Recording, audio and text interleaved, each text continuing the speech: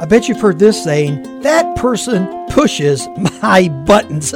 You might have even said it before. This is Pastor Terry, and here's some grace for your journey. There are people, and you're probably not one of them, but you're probably around some, that just have the ability to get on the very last nerve you have. I mean, if you have one nerve left, they're going to find it, and they're going to get on it. They are going to absolutely push your buttons. Early in my marriage, I learned with Renee, there are some things I just can't do or things are not going to go well. Proverbs 20 says this, now the terror of a king is like a growling of a lion. Whoever provokes him to anger is going to forfeit his life. Sometimes silence around others is the best approach. And when you practice it, you're going to get grace for your journey also.